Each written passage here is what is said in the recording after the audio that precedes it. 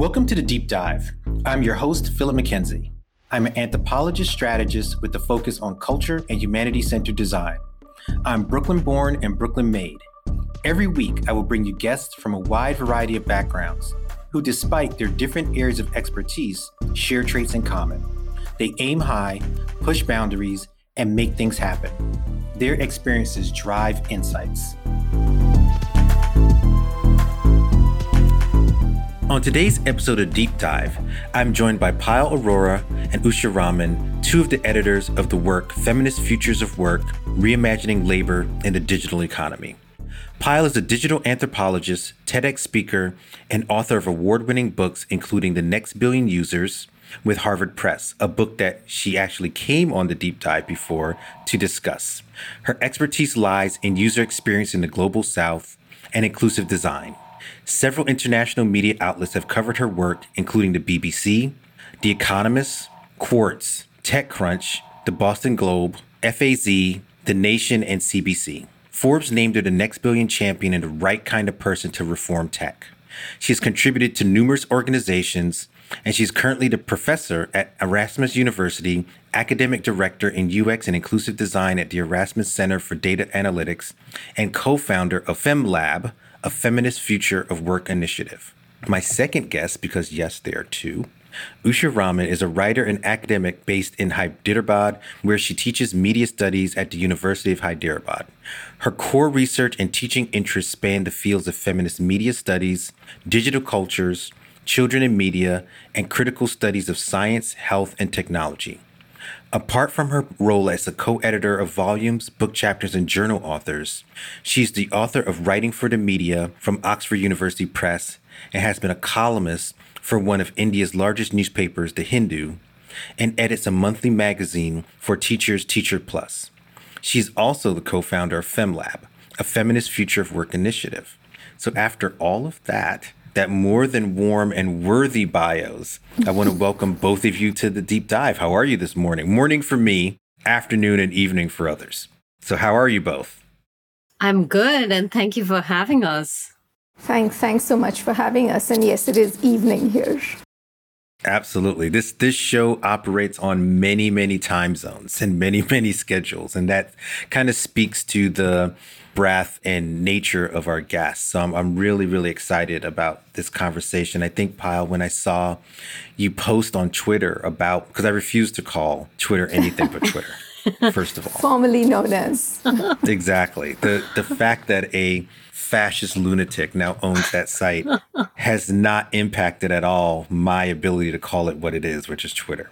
So Payal, I saw you mention the book, I believe, on Twitter first, and I knew right away that I wanted to spend time with you discussing the work. So you're two of the editors on the book. So Payal, I'm going to start with you. Why this book now?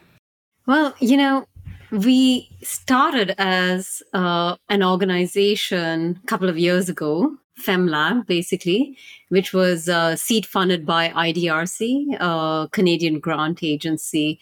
And interestingly, it happened, well, interesting is a sort of putting it mildly, it happened a few weeks before COVID. And remember, we are anthropologists. We were going into the field in India and Bangladesh and looking at, the whole gist of the grant was how do low-income women workers and other marginalized groups use new digital tools to enable themselves? What are their concerns, lived experiences, and what can we say then about the future of the digital economy, particularly in the realm of work, right? And, as fate has it, COVID hit us all, and in remarkably different ways, but yet also overlapping ways. But the people, as we all now know, felt the most, pressured were people at the margins, right? Who were subjected to multiple forms of alienation, oppression, and also a lot of pressure to continue their forms of livelihood when they were moved away from the physical spaces of work. So we really captured those stories, and we struggled also as a team because our team was spread across the world as well as internally within India and Bangladesh, and we were trying to do it remotely, safely. and yet engage with people who are very marginalized offline as well as online. And this became a sort of, we were very embedded in this digital culture. And we try to create a sort of unity within this sort of chaos through a regular blog space, just to capture what were we thinking, what were we feeling, not in terms of the sort of a academic jargon kind of thing, but more in terms of, really capturing the moment of who are we? We were getting to know each other as a team, but also our participants. So we sort of zeroed in on these stories, and we started to invite people from, the NGO sector, civic agencies, tech people, programmers. We just started to invite very different voices who were engaged in these areas, and it became a thing. This blog space started to get read by, companies like Web Foundation, Adobe, UNHCR. And we're like, oh, wow, we weren't really expecting that. And so given that culture, we thought, why not take these blogs and actually extend it into actual pieces, which can really capture very diverse voices from outside of academia, because, 2/3 of the book is from very different people from different sectors. So this is really the culmination of a project that started in very difficult situations, right? And we're very happy with it because it sort of encapsulates exactly what the book is talking about, which is a sense of resilience, amongst very disparate communities at different points of privilege as well as marginalization, coming together to figure the things out where we haven't collectively and in the form of solidarity.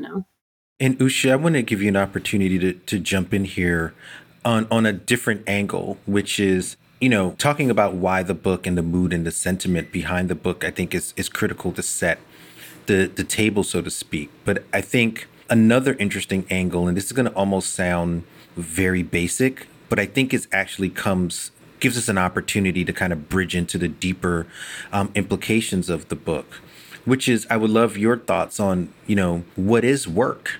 Like, I think everyone has an idea in their mind. They see these terms, they read these terms, and everyone thinks they know what work is until you ask someone like yourself, an expert, particularly when it comes to the work that women do, what that really means. So I want to give you an opportunity to set the table there and tell us, what is work? Well, thanks for that question. And I think we're all still figuring that out, right? So if you ask an economist would say that work is something that is productive financially or, results in material gain. If you ask a feminist economist, they will say that there is, work that is productive, there is work that is reproductive. So, which is the work that is done in the home to sustain family, to, including childbearing. So how we think about work really depends on where you are and how you're looking at it. So through the course of our engagement with women in, really very different circumstances, we found that very often the labor that women do is often not considered work in the economic or financial sense. And part of our effort really was to make visible these different forms of work that may not result in income addition to a family, but certainly sustain the family in different ways. And also, I guess work is something that drives life. So very often we separate work from life. And this binary has existed and has deepened in most developed parts of the world, right? Or in advanced economies, whereas in emerging economies like India, there is a continuum of work and life. So if you're in an agrarian situation, your work begins at sunrise, and you may be preparing food at one point, but you're also then laying out the grain to dry that is going to later go to the market in the same space. So I think it's very difficult to separate work from life, particularly in women's worlds or in women's lives. And so work is something that we do, and we call it work when it receives payment. We don't call it work when it doesn't receive, financial rewards. Yeah, it's interesting to think about how economists and anthropologists would think about things differently, despite there being that intertwining of the realities of those things, particularly when it comes to women's work. So, Pyle, I want to give you a chance to answer the questions, but I'm going to throw in another little caveat there. That one, I'm also known for making fun of the term futurist, right? So, admittedly, I do sort of take the piss at that term a little bit, but it's interesting to me that whenever I read about the future of work in the broad sense, you see these titles and articles out there. It very rarely looks like the work that you guys have put together as editors in this book. So it seems like the mainstream world that talks about these topics talks about them in a vastly different way than what you have put together.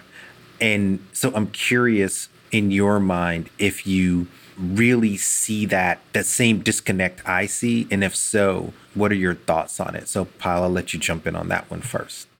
Always great questions. I love it. So, you call the bullshit on it, which is obviously the politics of, getting the attention of people in this attention saturated economy. And so obviously the future of work is a buzz term, right?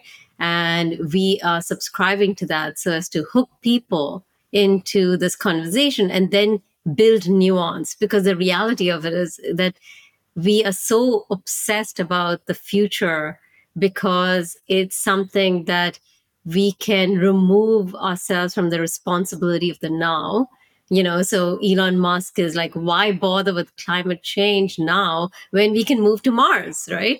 So let's have some sort of far off, vision where people can channel their financial and human resources into things which are abstract, because with the abstract, it is a blank slate. You can fail astronomically later, but with a promise of solving something in an abstract for the now. But the reality is the answers we need to have is very much oftentimes even in the past, right? So it's also happening in parallel, right? For instance, we are talking about like a good point is remote work, and in the book we address that, is that it's as if something is new, like because of COVID and because of these new digital tools, we're experiencing remote work, hybrid work as a new phenomena, right? But actually, that's been around for decades in terms of people being, removed in terms of, particularly from a feminist angle, in a domestic space, as actually Usha writes also about, right? So you're relegated to the domestic, you're relegated at where it's artisanal women who are working on bangle making at their homes, right? And they are doing remote work. They're also doing domestic work. They're also attending to their children, as Usha said, and cooking as well as working in the same space. So for them, it's not off. They're not off or on. It is a very much enmeshed. And if we want to learn about what these so-called new forms are, we need to actually look at the past. So we kind of are, hooking people so as to then get them to understand that what is the future is not just the now, it's also the past. And it keeps getting reproduced because we refuse to acknowledge that we can learn from the past, the so-called traditional societies, the so-called remote societies. We feel like we need to, we, as I'm talking about in the West, the privileged societies often in the West, have the solutions and we disseminate it to the rest, right? Kind of logic. So yeah, there's a pushback that, and hence the feminist approach is that there's much to learn from the everyday engagements of laboring. And, in terms of the question before about what is work, and building on what Usha said, is that, and taking it even further into the data sphere, why this is so important a conversation is when we look at women's work and how they've been systematically negated, particularly, because they've been women. I mean, so it's very much, the identity of who is doing what. And then if you look at the intersectional approach of, are they women of color or are women of color in low income, resource constrained settings, then it, amplifies their invisibility. And, so when we look in those terms, about this unrecognized, devalued, or even undervalued or non-valued work, that is very much fitting for the data economy. Because when we propose this notion of the fem work as a pushback against femtech, it's about us saying that, look, tech cannot exist without work. And what our technologies is all this nonstop, constant data production that we're doing, which is capturing our everyday self-expressions online and contributing to these multi-billion-dollar industries, right? And so this all is a cumulative laboring of human society, which is ongoing, iterative, and, very much visceral and embodied. So, yeah, I mean, in that sense, that's why it is so fitting for feminist, approaches to be taken to this sort of data economy and to understand how that plays out, particularly when it comes to the notion of work.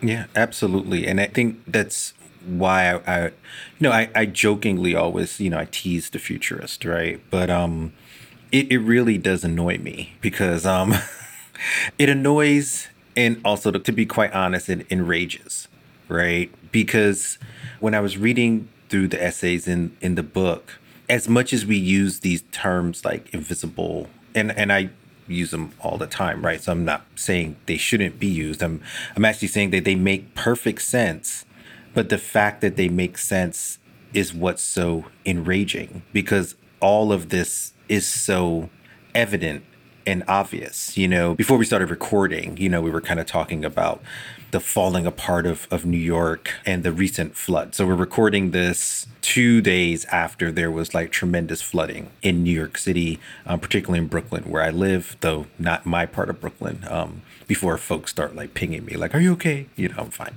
But, what struck me, and what always strikes me as I was watching the news reports, and these are like now the local news where they're like on the ground, right? There's always that person on the ground holding the microphone.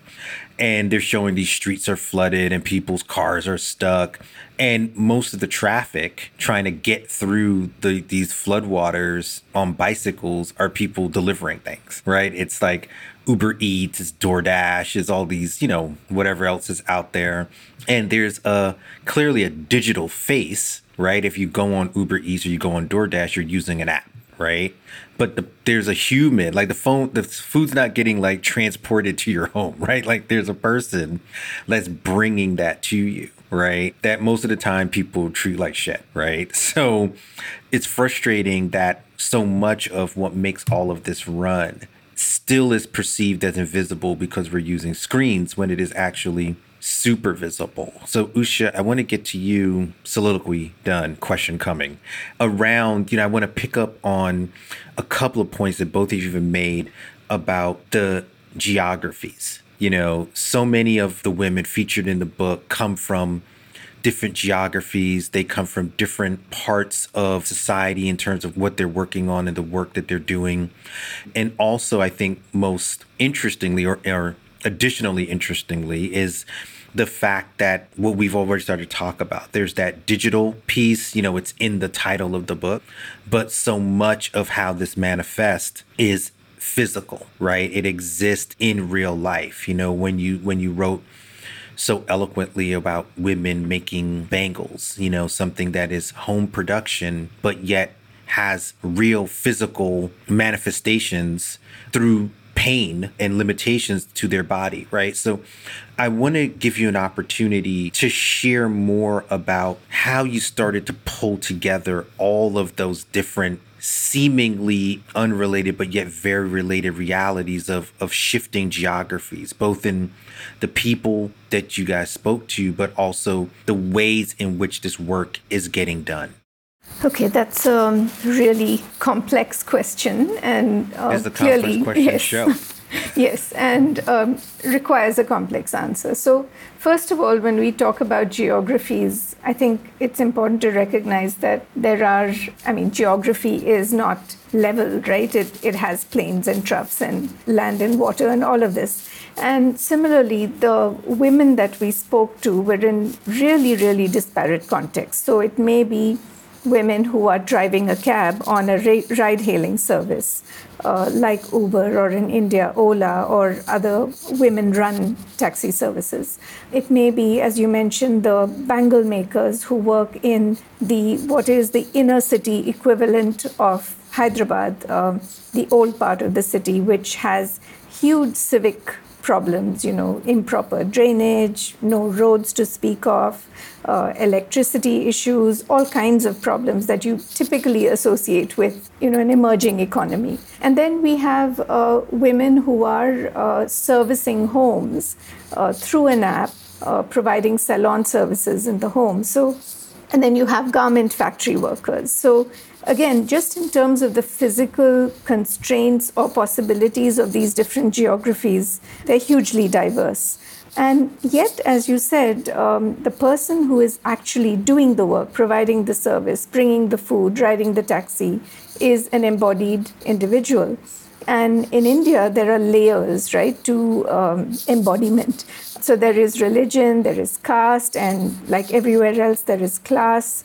And all of these things are experienced by the individual and somehow expressed in the interactions that occur between the person who's swiping the screen or clicking on the screen, asking for a service, and the person who shows up to deliver the service.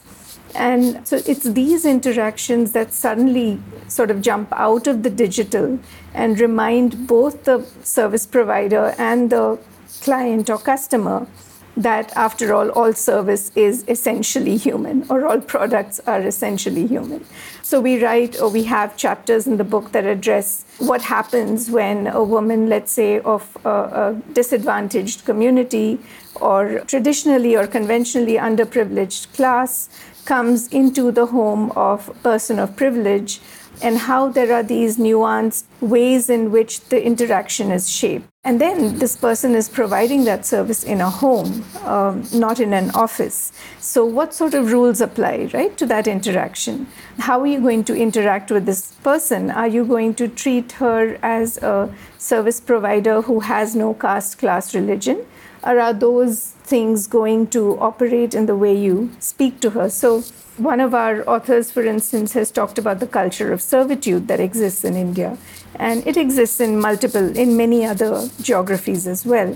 And, in the United States, you talk about race, and in India, we talk about caste almost analogously. And so how do these things operate? So clearly the digital has not changed anything. The fact that you may be using a so-called sophisticated means of calling up a service doesn't mean that your attitudes to service or to the person who provides that service has changed. So when we talk about future of work, or futures of work as we call it, we also have to realize that the digital is overlaid on a very complex, uneven, unequal reality where human beings are interacting, ultimately face to face. And you did mention, if I could just mention one last point, you talked about the delivery workers, the food delivery workers, for instance, or like on DoorDash, the people who shop for you and bring your goods to your home. In India, we've had instances of delivery agents being discriminated against on the basis of their religion or their caste. So people refusing to accept food, for instance, that is delivered by somebody they would consider non grata, right? So again, just to re-emphasize the fact that the digital is enmeshed in a very complex social and cultural reality, and one cannot think about futures of work without considering those realities. And there are possibilities, of course, that the digital offers, not to completely deny that, but in order to realize those possibilities, we first have to contend with the realities. Absolutely. And contending with reality is something that the technocrats often have trouble doing. They hold fast to their ideas. And Payal, I want to build on this and go a little bit deeper when we're talking about these sort of shifting geographies and the way in which these spaces interact with each other, because I want to talk a little bit about safety. And I think often there was this idea that the digital will become this flattening, in a sense that things will be safer because there's going to be some sort of accountability, and maybe the digital even provides a somewhat a barrier. So the abuses that we used to see in so-called physical work would disappear into the ether because now we have this digital work which keeps us all safe, right? It keeps us all at bay, right? And I think it's obvious that that's not the case, right? For the most part, but yet people still hold very fast, like I was saying, to these notions of the tech, the digital as some sort of panacea, right? Like we are flawed, but the digital and tech are perfect, and they'll solve our problems despite our fallacies and weaknesses as human beings. So I want to give you an opportunity to kind of talk about that push-pull, and particularly the safety element of this, right? Because I think there's something there that is often not captured, but through several essays in the book, I think the writers and you guys as editors eloquently surfaced. Yeah, I mean, it's funny you mention about this notion that we seem to give far less credence to human engagement, and we undermine it. We talk about the constant chronic human failure and how technology will, basically counter it. This was exactly the speech I experienced at a X Prize event some years ago, where I was asked to serve as a consultant and capture a report on innovation with these X Prize entrepreneurs. And one of the key guys on the board, won't mention whom, but anyway, is said like, finally, here is an app that can be a school within an app, because schools have always been a failure and will always be so, because human beings just have very little ability to deliver. And so it is, it was that the technology finding an A app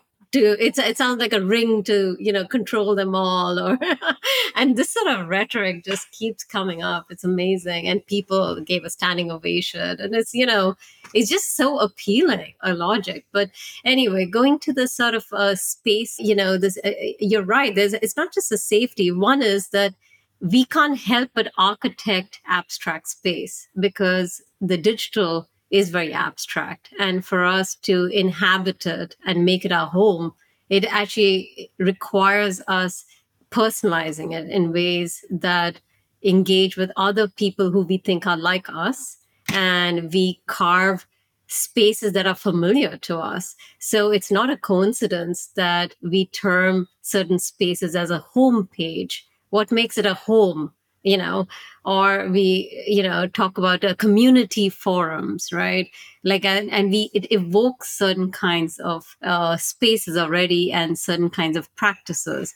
Or the cloud, part of it is also very strategic. So it feels like it's somewhere out there, not a material reality, like an actual data center sucking up water and, polluting the environment. It just seems like, oh, I'm putting my data out there somewhere. So the metaphor is a very powerful way in which we architect spaces online. And also, as Usha brings up, is about the enactments, the social enactments, everyday connections with people shape the kind of spaces of engagement. And a similar practice happens online. Because look, every new space, so-called, is not developed. It only gets really developed when people engage with it and creates a sort of a culture. So there's something called a Reddit culture, where there's a Twitter culture, Instagram culture. And what is that culture? And since we're in a room of anthropologists, we know that culture is about context. It's about community. It's about, everyday practices that shape that culture in a sort of dynamic but relatively stable way. Because there's a sort of a critical point where people start to believe that that is embedded and it is fixed. And so then it becomes a self-fulfilling prophecy. They're like, oh, well, this is an open space, or this is a space which is for right-wing people, or, it doesn't actually it becomes marked, and thereby it reifies it as such, right? So, I mean, in terms of safety, is that indeed we had these assumptions that it would be different forms of human behavior if we are given a novel kind of space. Again, we put emphasis on the digital as something novel which will change human nature. But actually, human nature adapts and shifts any kind of novelty to its very fundamental core, which is that if we are not given checks and balances and a certain kind of accountability, it could hit the basis of our human nature, right? And so we do need to watch over each other and also watch, in a sort of surveillance of care. So, in fact, time and again, we have witnessed these complete anonymous sites becoming, like, for example, in Brazil, the Secret app became a porn site, practically in revenge porn site, to be more specific, because disproportionately there are more male than female users in the planet, and so it's not really represented, as well as the fact that when you don't have accountability, then you can do acts which tend to hit the basis of human nature. So there is a notion of visibility and counterproductive acts. And now with the sort of really a movement towards encrypted platforms, right, and encrypted spaces, particularly in the global south, through a lot of, like, in fact, elections are, as people have argued, are happening on WhatsApp, which is behind encrypted platforms. And we don't know what's actually going on. We can't necessarily scrape it. And it's extraordinarily challenging to capture those worlds. And those worlds are very real. They actually have real physical and even like deadly, outcomes on people's very beings, right? Physical beings. So like if within a WhatsApp group, they decide in India that this Muslim has eaten, a cow, then they can be lynched, right, in their community, because it becomes a fact internally. But it's not in public where people can sort of flag it. And it's not that it doesn't happen in public, but it's moving more and more into these semi-private spheres or semi-public spheres. And so I think this is part of it, is that we need to recognize that we do function in communities, and communities need some rules and regulations to be civic and be, civic to each other, to have a certain decorum. And when that is lost, and when we don't have a diversity of people who are shaping those rules, right, particularly keeping in mind the most marginalized and most vulnerable communities, then we're going to have a set of rules that favor a very small elite group that will make it unsafe for most people in the world. So I think that's the direction I would say could happen if we don't, pay heed to that, right? Yeah. And, it's interesting because I want to, obviously, we're looking at all of this through a feminist lens, right? I always feel funny saying that because I'm like, isn't that the only lens? Like, are there other lenses? Right? Like I never hear anybody talking about, I guess the patriarchy lens is the lens that just kind of exists, right?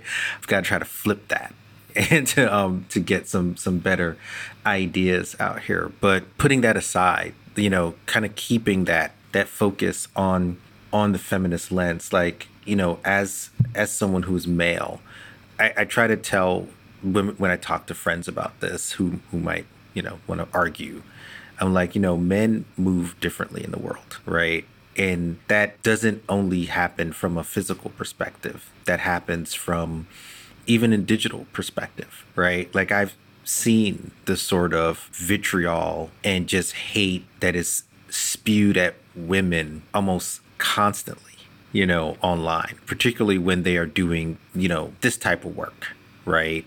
Pushing boundaries, no matter what it is, right? And I've also seen that I'm like, there's no way somebody would talk to me like that online, right? Like it just would never happen. And so that's like one aspect of it. But then there's this other aspect where digital is organizing, right? It is often used by women to organize where they wouldn't be able to physically, right? So one hand giveth, one hand taketh away. Not saying that those are equal exchanges, but I'm always like sort of tough to wade through that paradox. So Usha, I want to get you back in on this. Like, this is talked about in the book. It's been seen before. Like, how do we balance? Not that there should be balance between the hate, but how do we use these tools in a way that changes that relationship? So I think the word is counter rather than balance, right? So how do you counter the forces that are dark or, that tend to marginalize, that tend to objectify, that tend to reify the divisions and disadvantages that exist in society using the same tools that sometimes exacerbate those problems. And I think that happens almost organically, right? So even in what we call meat space, you do find that the same structures that oppress also stimulate resistance to that oppression. So I think with digital networks as well, and again, this is documented in some of the chapters in the book, we find that women find safety through communities that are created online.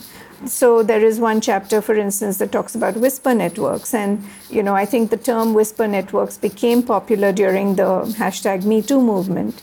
And while the whisper networks we're talking about aren't only about gender-based or sexual violence, they're also about other forms of violence, about which household in this neighborhood treats domestic workers well, which households have potential predators, which households, will skimp on the way they provide meals or holidays or whatever it is.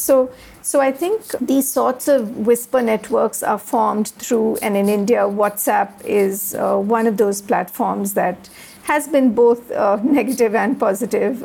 But WhatsApp is a tool that's used by, I think, everyone who has a smartphone or, a phone that has some element of smartness in it. And I think through these WhatsApp networks, women have been able to create communities of care. Payal talked about these networks of care, surveillance that operates for care rather than for control, right? So you do have women creating these networks, women and people of other marginalized groups, creating these networks through social media apps. There are also mobilizations that start off on the ground in physical spaces that then gain traction online. So another chapter in the book that talks about the Right to Sit campaign in a town in Kerala in the south of India, which actually, interestingly has for the longest time been a socialist state where labor movements were very strong. Yet these labor movements were not sufficiently sensitive to gender issues. And I think you'll find that in many labor unions across the world, which focus so much on class inequity that they really were blind to gender-based inequities. And I think through the sorts of networks that women were able to form first on the ground and then amplify them through media like WhatsApp and other forms of social networking, they were able to gain a sense of solidarity. And now I think, for instance, there is an increasing movement to unionize among platform companies. And you're seeing that in the US to a large extent. And it's happening in other parts of the world too. And I think this is forcing states and regulatory agencies to recognize that there is, you can no longer treat humans behind the screen as invisible, that they are working bodies and that they need to be recognized as such. And I think much of this strength comes from these digital networks that have fostered a sense of solidarity. I just wanted to speak to one other thing that Payal mentioned briefly, and this was about safety. And I think we also need to think about safety in terms of forms of violence that are not necessarily sexual violence, but the violence that results from other forms of discrimination, right? So it could be the violence that results from silence very often. And I think those are things that digital networks are allowing people to visibilize, to make heard, that haven't necessarily been possible in non-digital spaces. It's strange that we're talking about non-digital and digital spaces. Yeah. Okay. Absolutely. But I think that's a really good point on my own sort of anecdotal piece to this, I often think of, in New York, it's, what I call like nanny central, right? It's, well enough off people that they can hire someone to take care of their kid. And I feel very close to this for a couple of reasons, mainly because a lot of those women tend to come from the same community that I come from, meaning that they're West Indian, right? So I move around the city and I hear these accents, accents that I grew up with of women doing this kind of care work, right? For kids who are not their own.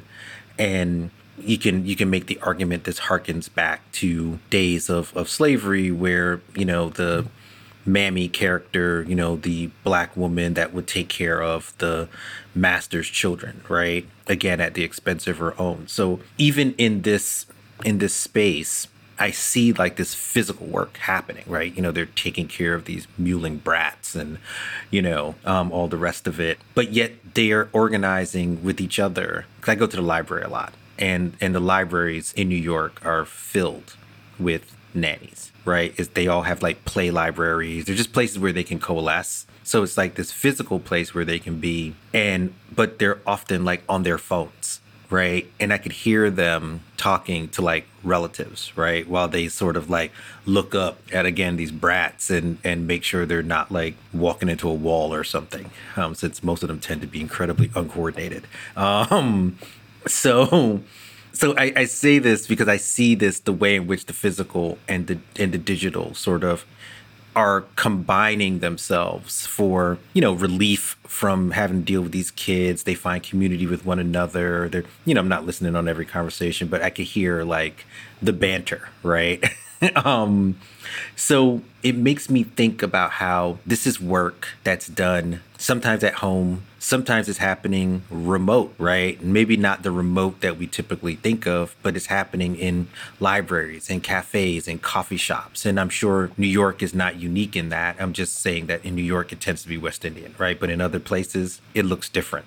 So, Payal, I want to give you a chance to come in on this, that work from home, that remote work shift. We alluded to it at the top of the show, but I think it deserves a little bit of attention because so much of how work is thought of, particularly in the way we're thinking about it, it seems to happen everywhere all at once, kind of like the movie, right? Everywhere and everything all at once, So Paul, I want to get you to in on that thought and how we pull these things apart to an extent to show distinction between these realities. Yeah, I think it's part of organizing a society where we like to simplify, sometimes to the detriment of, those who are the most marginalized. And it enables organizing when you reduce things in very binary terms. Here is a space of work. Here's a space of play. Here's a place of rest. And, that is actually a privileged worldview, because we are able to carve those, shall we say, pure environments. And when I say pure, in a sense that we valorize purity as something which is, so desired, right? That it would be nice to have uninterrupted, space and time to focus on your work. And that is true. And in fact, that is when we think about leisure, right? We look at there's for over decades, women and men have over time experienced around equal amounts of leisure because women grab spaces of leisure in between the moments, exactly what you were saying, like when they're doing care work, they squeeze in parts of leisure. But the problem is that they get it interrupted and it is broken down. And so the quality of work or the quality of thinking and doing is far less, compared to someone who has the privilege of an uninterrupted time, right? So there's that in terms of the purity. On the other hand, when we're talking about community and building, the whisper networks, it is so not pure, actually, in the most beautiful of the senses, right? Where it is contaminated with everybody's perspectives and it's chaotic and it's in its true form.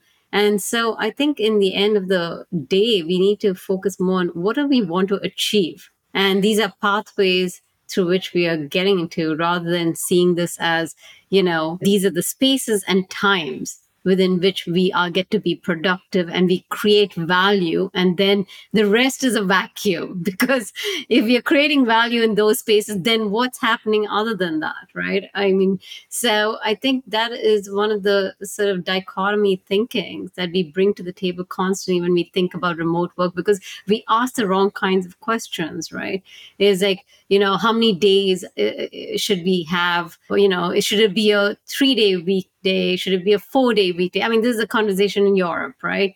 What's the right weekend and the weekday? Even that construct, right, of I the vote for weekend and the 0. weekday, right, is bizarre. That this is a day of rest where you can connect with the God, like this historically, that right, Sunday, this is the day, as if that we are able to contain all of what we want to do in that day, as if we can predict the futures, predict the everyday realities. And it undermines serendipity, actually, which can be very productive in itself, right? So so this is how I actually would approach that, really. And when I'm talking to smart people like both of you, I'm always like adding notes to the already notes, right? So there's already things down here, and then you say something and I'm like, okay, I gotta get that down. And so I've been doing that a lot. This page is a mess. But I want to spend a little bit more time on this leisure piece, right? Because in some ways, well, not in some ways, in most ways, I feel like, women, particularly women from, these communities that we're discussing. And you know what? I don't even make the argument it's women even more in all different strata, right? I'm going to try and get there. So there's a point coming, right?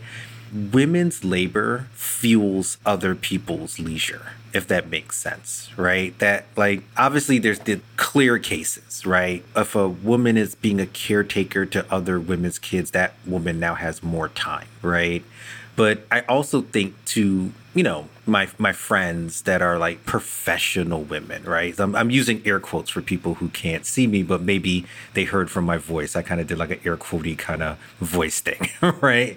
They're paying for men's leisure, right? Like their husbands or partners or what have you, when they're taking care of the kids or they take them out to the park or they do something with them, that dude's sitting the fucking home doing nothing.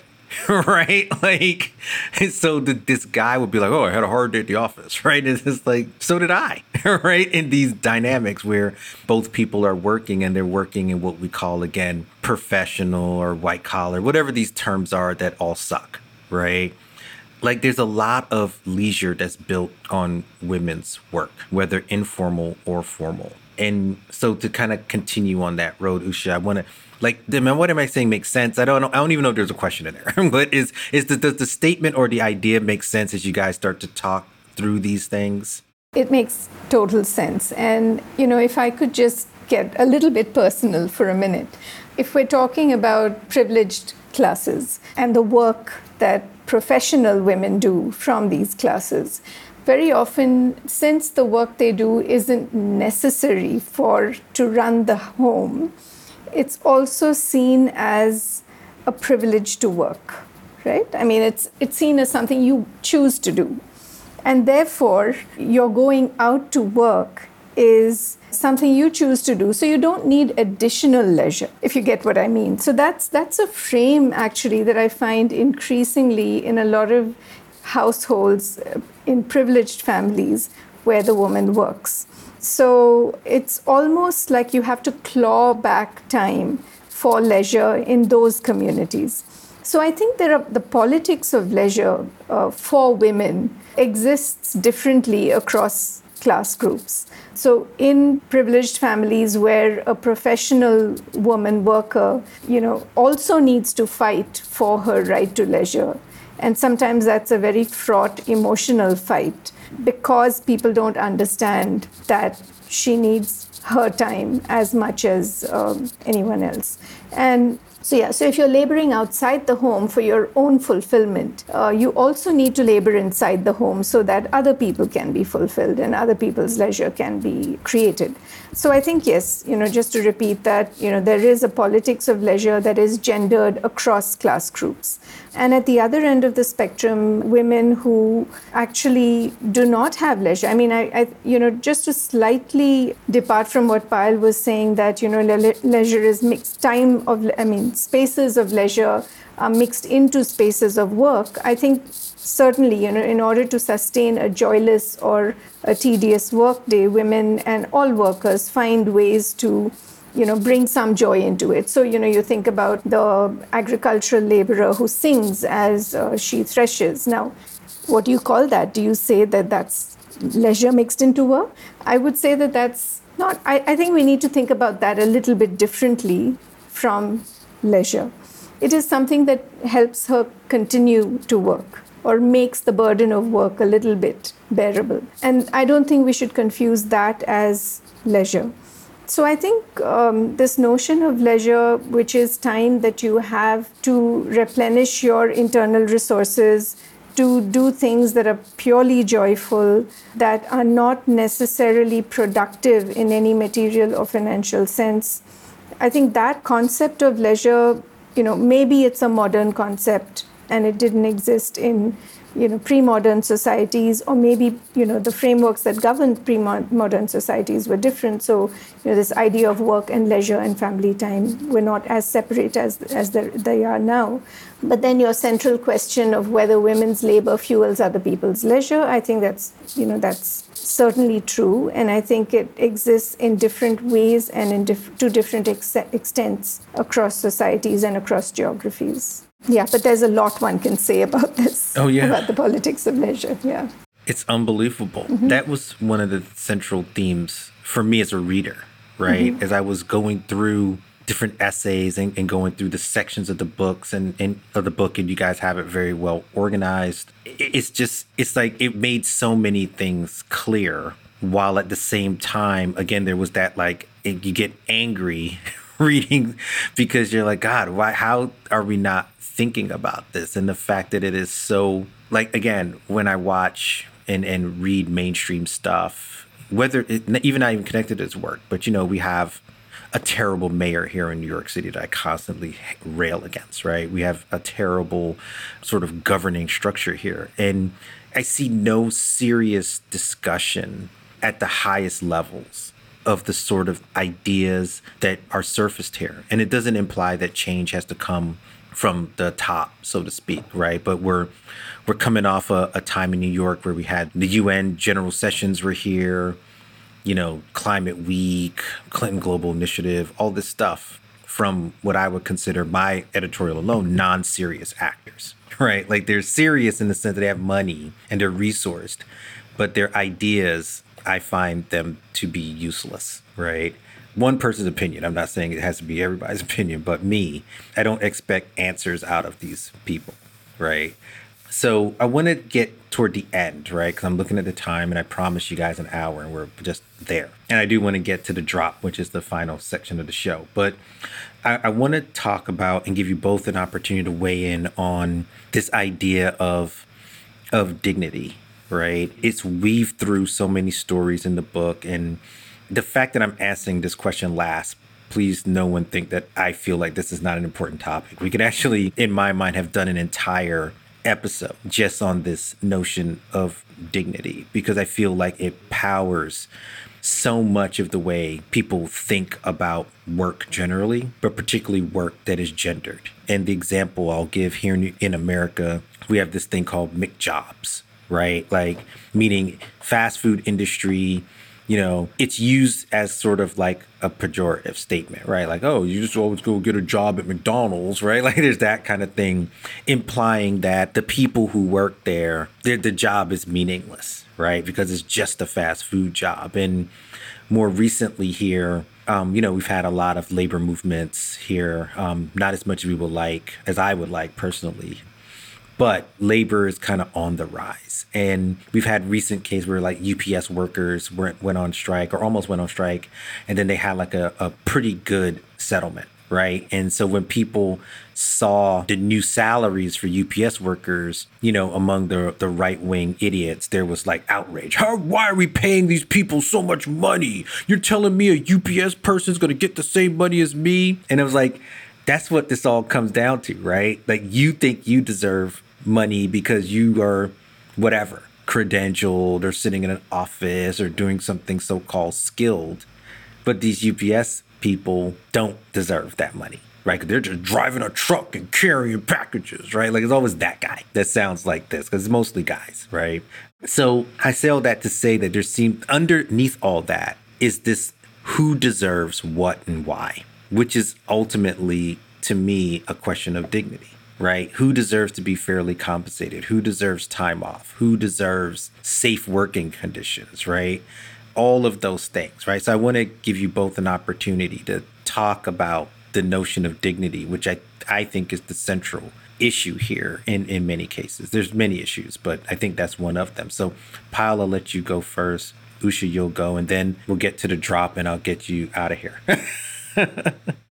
So, yeah, I think you bring up one of the key words in thinking this through, which is about the notion of deservingness, right?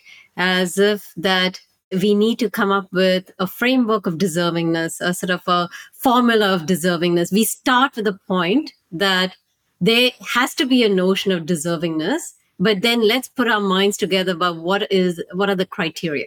And that is a complete derailment. So, like, how do I assess your value? And whether it's a performance metrics, whether it's like how many ratings did you get, right? And the algorithm then calculates how much you deserve as a rider or a salon worker, etc.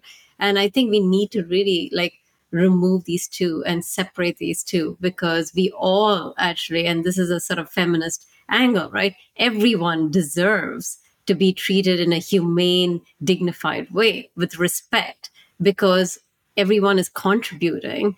When you are, whether you're a white collar worker, even this division of the so-called white or the blue or whatnot, right? And so I think that's really at the core. Now, again, just getting a little personal here, as I bring up in one of the chapters I write in the book, is I had an experience firsthand when I moved to San Francisco, and I waitressed for many years in Indian restaurants. And, I come from a middle to, well, shall we say, upper class family and upper caste. So this notion of well, I just assumed it's just a job that I'm doing so I can experience the United States, right?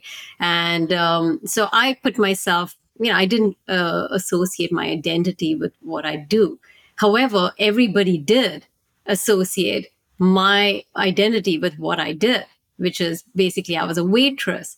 And also internally within in the restaurant setting, is there was a hierarchy of who gets to be respected in very concrete terms, right? So I was working at this Indian restaurant, and we would have dinner by the end of the shifts, right? The restaurant would be closed, and the ones with who were the cooks and would have their dinner at the main table, and they would have their own, they could use a restaurant plates, but we had our separate plates. I was put with the Mexican dishwasher, who, by the way, in the hierarchy of things was the lowest. So it was a Mexican dishwasher and myself who had to sit on the ground with our own separate plate, and we couldn't use a restaurant plate. And this has a huge element of caste, which, by the way, people tend to think is very ingrained, like you're born into a caste, and and it sticks with you, but it doesn't actually, because I automatically became a lower caste or person in that setting, disregarding my actual caste, actually, based on what I was doing. So it was considered of less value. So we also, it's not just done to us by the outside, we do it towards each other. So because technically there should have been a sense of solidarity, because we're all in that larger bracket of devalued laborers, in the restaurant business, that tends not to be respected. And so, I think that's really the crux of it, is that we need to re-question why we even ask this notion of deservingness, because we will do whatever it takes to survive. As examples of whether during COVID people lost their jobs and they took on jobs which were very dehumanizing, whether it's like in South Africa they were cleaning basically crap on the from the ground and from the sewers. Does that mean that that person, in fact, if anything, I would respect that person even more so, because they will do anything to provide for themselves and their family and their community, and that is something of high value. So I'll let Usha take it from there.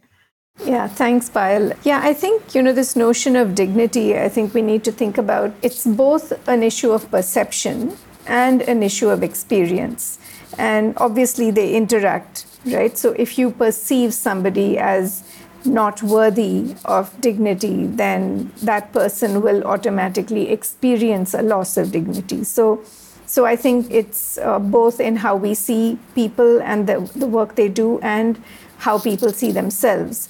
And I think this is where the principles that we articulate in the book and that we've kind of arrived at through this whole project, what we call the Fem Work principles, really come from. This acknowledgement that we need to look at the worker rather than the work. And the moment you recognize the worker as a human being, as somebody who is doing this for a livelihood, for self, whatever it is, whatever the motivations for the work is not the thing that you classify, but the worker is the person that you regard in a particular way. So, of course, Fem Work is kind of a convenient acronym, but I think it encapsulates all the principles that we think will provide dignity to the worker, and for those who are looking at the worker to recognize that all forms of work contribute to a sustainable world, right? So we're talking about F is for fair, work should be fair, contracts should be fair, equitable, so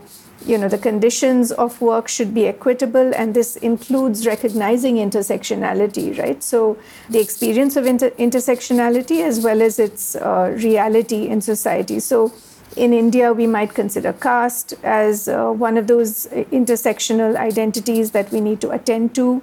Everywhere, we would consider gender. In the West and in certain racialized societies, we would consider race. So is it equitable? Is it mobility enhancing? Does it fix the worker in a role with no room for movement and growth? Or within the limits of that occupation and that society, does it allow for some reasonable amount of mobility? Does it focus on worker identity? And again, this is where intersectionality comes into place. O is for the opportunity to organize, and this is not necessarily anti-management organization, but also organization for care and for community building. And respect-based. And again, this is core to dignity, right? So do you respect the worker and therefore the work that they do? And finally, knowledge-based. So what opportunities do you give people to actualize themselves through the ways that are available to everybody, to whether it is to improve their own understanding of work or to improve their understanding of the work, of the world, to what extent can you create an environment that is knowledge-based and not just in terms of the data that you extract, but also the data that you give back to workers. So I think in some ways, I guess the pursuit for dignified work or giving dignity to the worker who performs any kind of work, I think that would be what really runs through the project. Absolutely. I think couldn't have said it better myself, which is why I didn't do this amazing work. Both of you did. The book is fantastic. It's filled with so many provocative and really insightful essays and contributions to everybody who took part in it. And there's too many names for me to list. So definitely go out and get the book. I want to end the show, obviously, on the drop. And the drop is our opportunity to share anything at all with my listeners that we feel that they should check out. So I'll go first. My drop is not like this is a secret, but I went to the Natural History Museum this past weekend, and they have like a new science center and a whole bunch of stuff that they've added to this very old and prestigious New York institution. And I'm always amazed when I go there that it never loses its sense of wonder. Even as someone who's been there quite often in my life, the Met is my favorite museum. I'm more of an art guy than like a history guy, but nonetheless, I really, really always enjoyed the Natural History Museum. And I think museums are an interesting space around organization and community. And now in decolonial movements, we're seeing museums like the British Museum being asked to give their plunder back, which I think is awesome, right? Got to give back them stolen artifacts, you thieves. And so Natural History Museum is worth a visit if you come to New York, or find an equivalent museum in your city. But all museums, we should spend more time at them, that leisure piece that we talked about. So that's my drop. So Usha, I'm going to let you go first, and then Payal, you're up. Okay, so I'm going to recommend a podcast, if you don't mind, on this podcast. Oh, absolutely. Go for it. It's called The City of Women, and it's produced by a small group of independent women podcasters in Bangalore, India. And it's really about how women negotiate the city on various fronts, for work, for leisure, for, in pursuit of anything that they choose to do. It's really short episodes, so should be easy to listen to. And if I could just add one more thing, which is a film that I saw recently, which many of your listeners may already have encountered, called Women Talking. I think it speaks to many of the concerns of feminists. It's a film by Sarah Polley, Canadian filmmaker, and it's just a bunch of women talking. But it's amazing. Thank you. That is awesome. Payal, you're up. Your drop. Yeah, so I would recommend, the Swaddle. It's basically a channel on Instagram, and it's really interesting because it's a sort of a feminist take on it. Really discusses issues, contemporary issues, but through the lens of entertainment. They use Bollywood clips. They use, different kinds of entertainment media clips from around the world to situate conversations that need to be had. And I think this is where you use entertainment to its advantage, Absolutely. That's awesome. I'm not on Instagram, but I'm going to definitely kind of hack my way into it and see a little bit of on a desktop. Those are great drops. Thank you for sharing them. And I want to thank both of you, Usha and Payal, for joining me again. We're in different geographies, different time zones, but we made it all happen and came together in this space to record. And I want to thank both of you for being on the deep dive with me. It was great. The conversation was great. Made us think of our work in different ways. Thank you. Yeah. I mean, I really love interacting with you because you really push us and, take these conversations beyond what we typically expect. And it was really, now we need to write another book, thanks to you. Absolutely.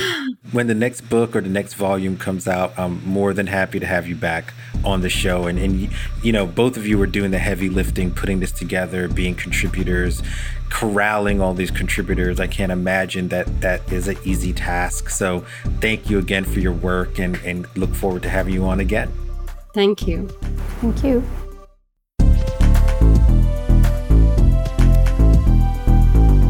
You can listen to The Deep Dive via Apple Podcasts and our website, thedeepdivepod.com.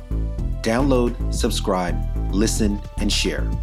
If you like what you're hearing and enjoy what me and the team are putting together, then leave us a review. We'd love to hear from you. You can follow me on Twitter via @FarFlungPhil.